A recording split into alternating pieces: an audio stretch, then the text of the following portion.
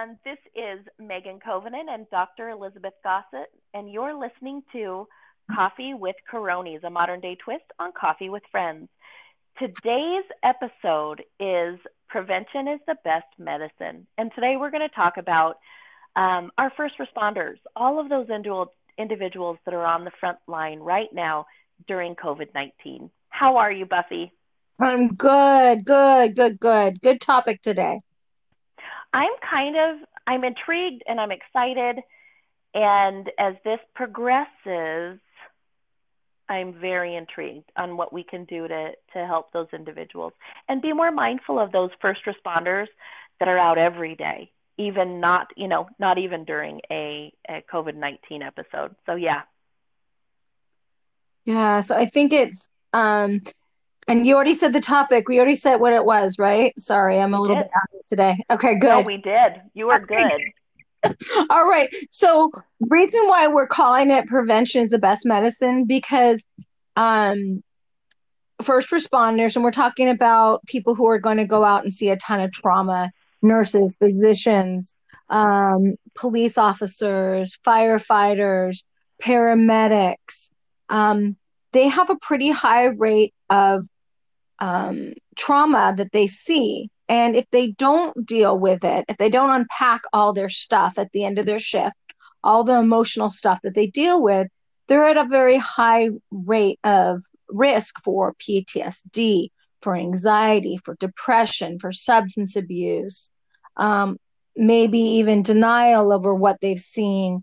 There's also a lot of stigma that might come with their jobs, or they have a fear of losing their jobs because they haven't been able to deal with their stuff, probably at a higher rate than the rest of us do. So it's really important to do the prevention part. And I think the respective professions have really talked about that, or now are training on that much better than they used to. Um, I've worked with some first responders, and they tell me that they are getting some training earlier, say like in an academy. I don't know what medical school and nursing schools are doing, but I know law enforcement and firefighters are getting it more now in their academy, how to do self-care. So the takeaways for today, because I like to put those in the first 3 minutes: self-care, self-reflection, and peer support. Just in case you're tuning out and this isn't working for you, take away self-care, self-reflection, and peer support. And Megan, you had an interesting story about some peer support that worked out in your community. Absolutely. At the hospital that I worked at and still am a pool employee, we have a program called the Beside program. And it is peer support for, for your fellow employees. And typically it is, you know, individuals who are providers or support staff. And it is anonymous. It is amazing. Individuals are, trained to support anyone. So let's say I am let's say I'm in the library and a provider comes in. You would typically think a provider would want to talk to another provider. But at this point, when they arrive with someone, they're so vulnerable that they just begin to talk. So you want to make sure that you have those tools. And every hospital in the nation has a program of some sort like that. But the first thing that you need to do is make sure that if you're that individual, that you feel comfortable reaching out, and never think that there's going to be ramifications or stigma attached with it, because it's all anonymous. The other thing is, if you are a support staff or work for a hospital, reach out to somebody. If you think that you can be of assistance, make sure that you throw your hat into the arena to get trained so you can help others. Absolutely, it's really important because you're talking about somebody in a really vulnerable position. Um, Megan, then, and I guess the other part that we are talking about today, the reason why this came up, and Megan, pointed this out is that we're hitting a really high death toll right now. We haven't had this death rate you were saying, Megan, since the Vietnam War. We haven't seen first responders haven't had to deal with deaths so quickly, maybe so early on in their career. For the residents that are going to start in July 1, they're going to be in the midst of it. The nursing students, the first year nurses. I'll tell you, I have a niece who's a first year nurse in New York, and what she's dealing with now is unprecedented in in her nursing profession. I'm sure. I hope it is anyway. So it's just really, really important that they all take care of themselves. So self-care is really important to prevent all the other things that we talked about. Self-care is something as easy as just having somebody to talk to at the end of those long shifts. Taking care of yourself, doing the hot baths, eating the yummy food, doing the exercise after you get your sleep. I've heard a lot of folks will say, yeah, I need to do that self-care. And then I prep myself. Like I prep myself 8 hours before I have to go on shift, or 12 hours before I have to go on shift. I get all my stuff laid out and get prepped for that shift that next day. So self-care, really, really important.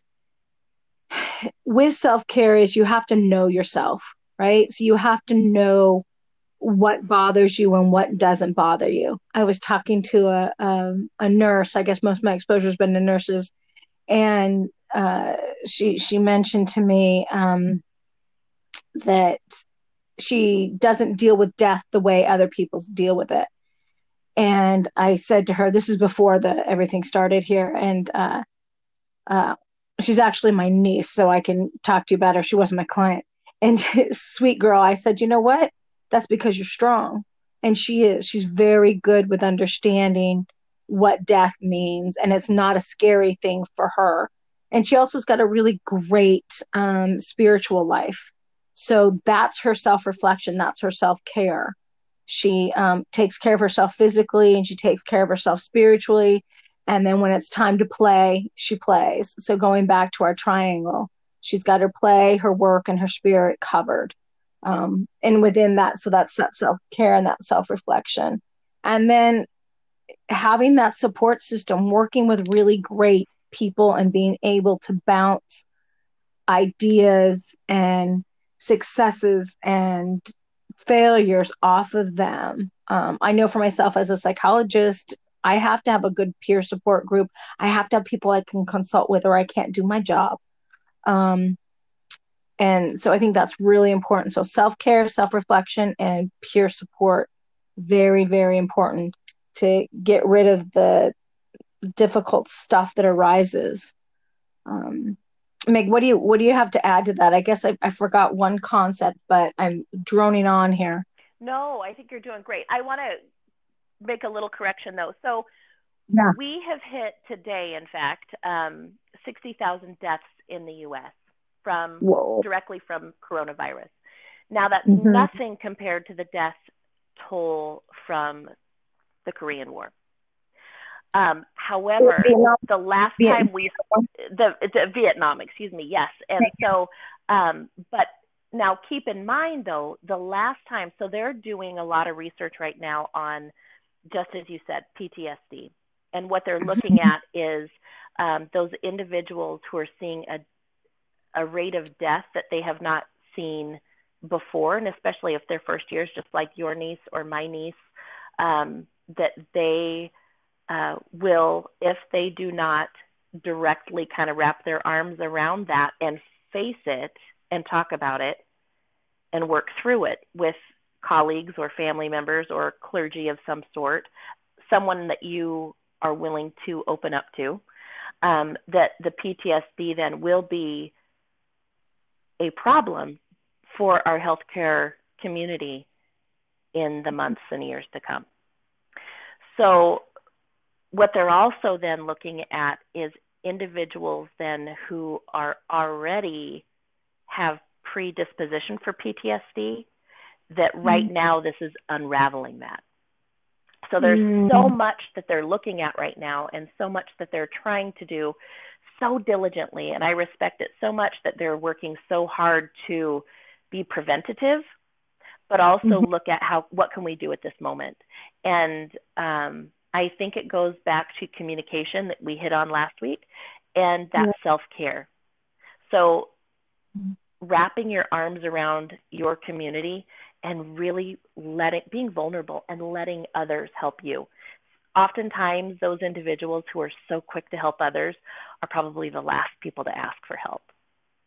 Yeah, absolutely. Absolutely. What can you give, like a little sage wisdom from Dr. Buffy, for those individuals who are, the world's nurturers, they're the caregivers. And, when I think about our police officers, they're the world's protectors.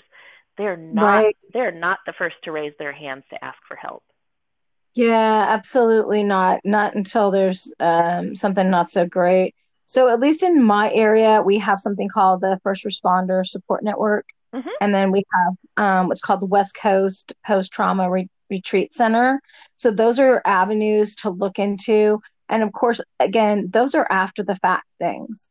One thing that I think we neglect, or maybe they're not neglecting it so much, is talking about this concept of hypervigilance, that to be able to be a good responder, you have to be hypervigilant. So what that means is you are hyper aware. That's all that means. It's just a fancy way of saying hyper aware. And when you're hyper aware, you're paying attention to everything so that you can do your job. So to step back from being hyper aware and just being present in the moment that you're in, that's a hard gear shift, or shifting gears. That's a hard thing to do for a lot of folks. So recognizing that you have to do the transition is really, really important. And I know from me, this is my little, you said, ask me my sage wisdom. At the end of my workday, not so much now, but when I was in my office, I had a ritual. I lock everything down, I lock the door, and I walk away from the office for the day, and I'm done. I don't take phone calls after hours. I had the luxury of doing that. Now I shut the door, close the files, and do that kind of thing because I'm in a different workspace. But to really shut down and to engage in something pleasurable right after the workday is very important. I think that's very, very important. That's that self-care, self-reflection, having that, having the peer support. And the peer support can be your running buddies. It doesn't have to be some formal group. It could be the guys you go play softball with, or the gals you shoot hoops with, or the people you go have coffee with on Sunday, or, or your minister or your therapist. There's a lot of us therapists that work with first responders and do so happily. Good treatment is called EMDR. And it's really powerful with trauma. Yeah. So I think we hit it. I can't think of anything else at the top of my head. I'm looking at my notes and I didn't have too many notes today. What else are you thinking, Megan? Did we miss something? Yep. We're going to tell us about the 2 PDFs that we're going to drop in. Oh, yeah. Okay. So there's, one of the PDFs is called Psychological First Aid for Responders. It's put out by National Institute of Mental Health. It's very good. It's a quick little pamphlet. And the second one is, again, a help for first responders. But what I like about this particular one is it has a chat box on it. So if you go to it, you can actually anonymously chat with somebody about issues. So I think that's really, really great. So hopefully we'll get those right at the bottom of the PDF, and you'll have resources available. Fantastic. You, as always, are a gem and a wealth of information. Thank you, ma'am. Thank you so much for joining us on Coffee with Coronis, and we will see you next week. Have a great day. Bye, Buffy. Bye, Meg.